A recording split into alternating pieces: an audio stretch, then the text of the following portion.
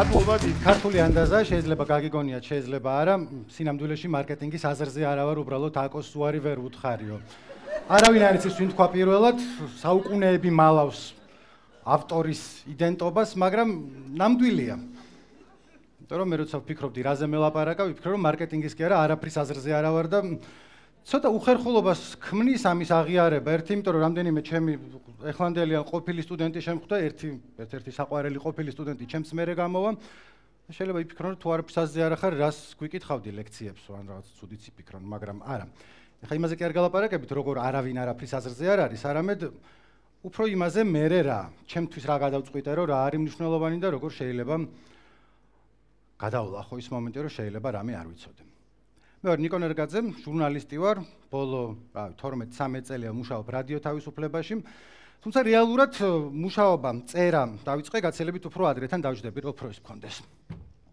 უშუალო შეხება აუდიტორიასთან პირველი ხელფასი ავიღე კუპონებში ანუ ვიცი რომ კარგად ვარ შენახული მადლობა მაგრამ თან ისიც იყო რომ თან პატარა ვიყავი მე-9 კლასში ვიყავი როდესაც ბიძინა მაყაშვილმა თავის ფრთის ქვეშ ამიყვანა და 7 დღეში ვწერდი მუსიკაზე და ერთ-ერთი პირველი დავალება რაც მქონდა უნდა წავსულიყავი და გამეშვებინა კონცერტი სადაც გამოდიოდა blues mobile band-ი რომელიც ზოგმა იცით და ზოგმა არ იცით იყო ერთ-ერთი საუკეთესო blues band-ი აქეთან ახევარსფეროში ანუ ამერიკაში ბევრი ყავდათ ალბათ უკეთესი მაგრამ ევროპაში ბევრი არ ყოლიათ უკეთესი ერთ-ერთი ყველაზე მაგარი ტიპები გიტარის ვირტუოზები პრიზები აქვთ აღებული დანიასა და შვედეთში ოღონდ მართლა დანია და შვედეთი არ მომიგონებია და მე ვარ მე-9 კლასში ესეთი ულვაშები მაქვს ახალი ამოსული და ჯერ გაპარსულიც არ მაქვს მივდივარ და უნდა დავწერო როგორ კარგად დაუკრეს თუ ცუდად დაუკრეს თუ საერთოდ რა იყო მოუბრუნდი უკან და დავწერე აი რა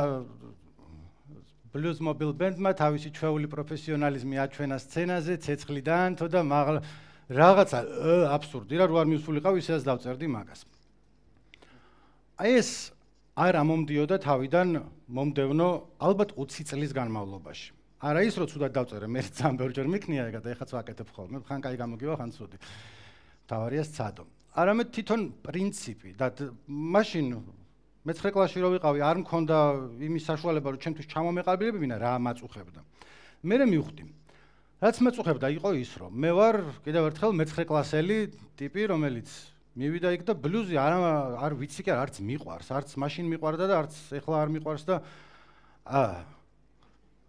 ხო ფიქრობ რომ რა ცოდნა მაქვს რა განათლება მაქვს იმისთვის რომ მივიდე სადღაცა და შეუფასო ვოვა მოგელაძეს რომელიც გიტარის ღმერთია კარგად შეასრულა იქ თუ ცუდად შეასრულა რატო ვიყავი იქ საერთოდ მე ხო არ უნდა ყოფილიყავი არანაირად ვიღაცა უნდა ყოფილიყო ვინც ჩემზე კარგად ერკვევა ბლუზი უყვარს ბლუზი ესმის შეიძლება ჰექსატონიკა იცოდეს შეიძლება მონოტონიკა მე მაგის გაგნებაში არა ვარ როგორც ფანტაზიის ავტორი იტყოდა წარმოდგენა არა მაქვს და აბა რა საჭირო ვიყავი იქ რაღაცა რა უნდა მექნა იმიტომ რომ წესით რომ დავფიქრებულიყავი იქ უნდა ყოფილიყო ვიღაცა ბლუზის ექსპერტი მაგრამ მე იმაზე ვიფიქრე რომ თქვათ ორი სხვადასხვა ბლუზის მოყვარულია მისული ხო შეიძლება რომ ერთი შთაბეჭდილება დარჩეს მოეწონოს მეორე საერთოდ არ მოეწონოს ვინ არის მართალი ანუ რა სად მივდივართ ხო არსებობს ობიექტური ჭეშმარიტება რომ ერთია მართალი თუ მეორე ვისაც მოეწონა თუ ვისაც არ მოეწონა თუ ორივე არის თუ ორივე მტყუანია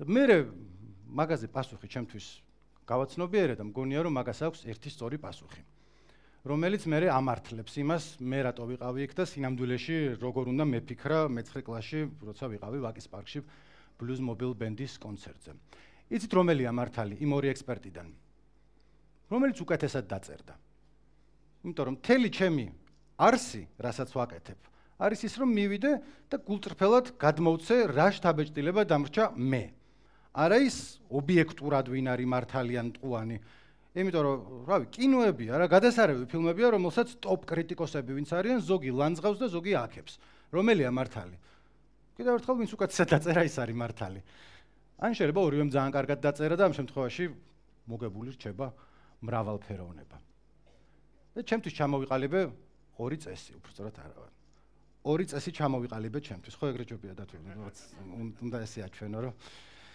მე ჩანდეს რომ ერთი იქნება მეორე და ბოლოში სადღაცა მივალთ პირველი არის ის რომ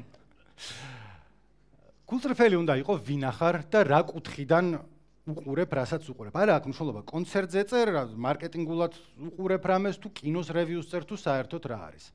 იმიტომ რომ მე რო ვთქვი რომ მე-9 კლასელი დეგენერატივი ვიყავი და მართლა ეგეთი ვიყავი, არ ვიცი რა კონცერტია. ჩემი ხედვა მაინც შეიძლება იყოს მნიშვნელოვანი. სხვა ჩემნაირი დეგენერატებისთვის, ვინც იქ მივლენ, ან აპირებენ რომ მივიდნენ და წაიკითხავენ, მოეწონებათ თუ არ მოეწონებათ. მე შეიძლება არ მომეწონა.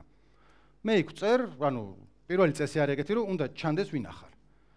ამ შემთხვევაში, ჩემ კონცერტზე, Blues Mobile Band-ის მე ვარ მე-9 კლასელი ბიჭი, რომელსაც იმ წუთის დამთავრებულია Guns N' Roses მოსმენა და ცოტა ხანში Nirvana-ს შეეთხლიშება და თუ მკითხველმა იცის, რომ ეს ტიპი წერს Blues Mobile Band-ზე და მე წერს, ვიცი რომ მაინც მომეწონა. წარმოდგენა არ მაქვს იქ რომ ცნობილი blues სიმღერები შესრულა, არც ამ მაქვს მოსმენელი და არც blues-ის შკალა ვიცი და არასდროს მაგითი არ მისიამოვნია, მაგრამ იცით რა არის ძმებო და დებო და გენდერ ნეიტრალურო, დედმამიშვილებო, ინკლუზიური ხალხი ვართ.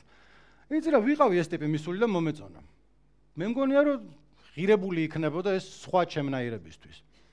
თან ცხადია რომ ბლუზის დამფასებლები ვინც არიან, წაიკითხავდნენ თავიდანვე ამას, რაც დავწერო და იტყოდნენ რომ ეს მე არ მაინტერესებს, ამ კარგად იყავი ნიკო, სხვას დაველოდები, უფრო მცოდნეს ამ საკითხში და ისინიც მართლები იქნებოდნენ.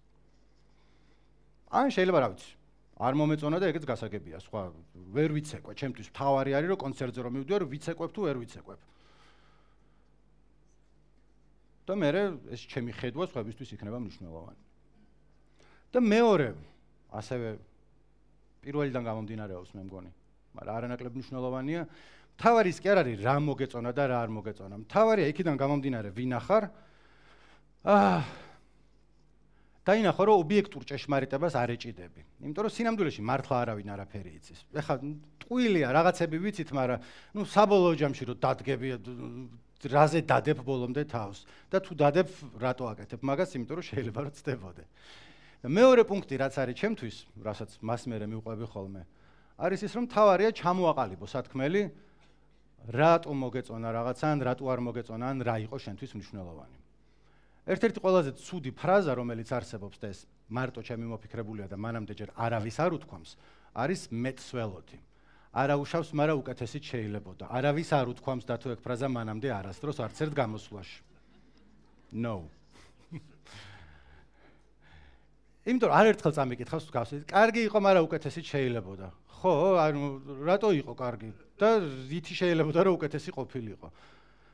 იმიტომ რომ ჩემ საქმეში ეს არის, ყველას ყველაფერი მოგწონს ან არ მოგწონს. ადამიანი არ არის, ვისაც ფილმი ან მოწონებია, ან არ მოწონებია, მუსიკა არ მოწონებია, ან არ მოწონებია, რეკლამა უნახავს, როგორი რეკლამა იყო, იყო რა.